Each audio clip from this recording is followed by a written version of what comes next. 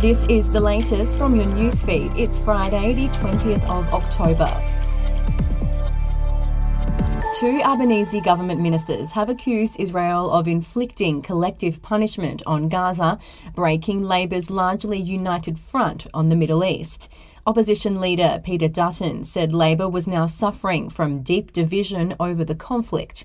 Industry Minister Ed Husic, who represents the Western Sydney seat of Chifley, told ABC Radio National yesterday that he wondered why no public buildings had been lit up in the Palestinian colours.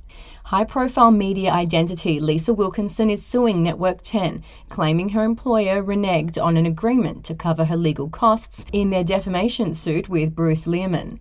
Wilkinson hired star barrister Sue Chrysanthu and Gillis Delaney lawyers partner Anthony Jeffries earlier this year instead of opting to use Thomson Gear, the law firm Network 10 has on retainer, to defend her after Lehrman sued over a Logie Award-winning interview she did with Brittany Higgins in 2021. The Daily Telegraph can reveal Wilkinson has now claimed the TV network is refusing to pay two invoices, each of more than $350,000 and totalling more than $720,000 by Ms. Chrysanthu and Mr. Jeffries, sparking the veteran journalist to launch action in the New South Wales Supreme Court. The AFL faces a double cocaine scandal, with Melbourne's Joel Smith testing positive after a home and away game and Blues recruit Elijah Hollands charged for possession.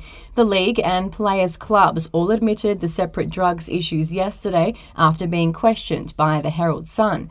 A source close to Smith, who tested positive after round 23 match against the Hawks, said he knows he's stuffed up. We'll be back after this. News doesn't have to be boring. The Brits have given Prince Harry a new nickname after yet another tell-all interview. Oh God, is it the Ginger Whinger? Let the team at news.com.au get you up to speed each day with their podcast, From the Newsroom. A couple were busted joining the Mile High Club. Well, I guess they can't fly Virgin anymore. Politics, sport, red carpets, royals. Get all the goss in just a few minutes. Follow From the Newsroom wherever you get your podcast from. Queensland public servants have been offered 5 days special paid leave for psychological distress if they are grieving the outcome of the failed Voice referendum.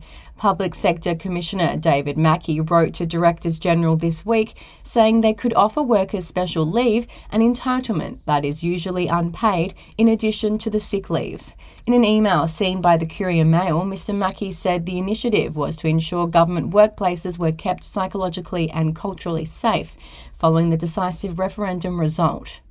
And the family behind failed Adelaide building company Felmiri Group has sold the company's former offices in Wayville for $3.5 million, but is refusing to use the proceeds to repay creditors owed close to $30 million.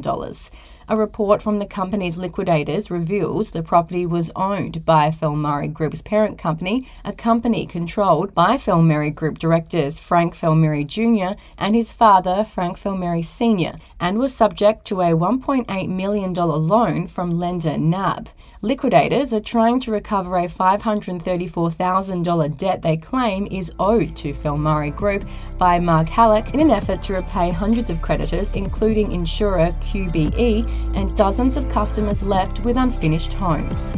We'll have another update to your newsfeed tomorrow.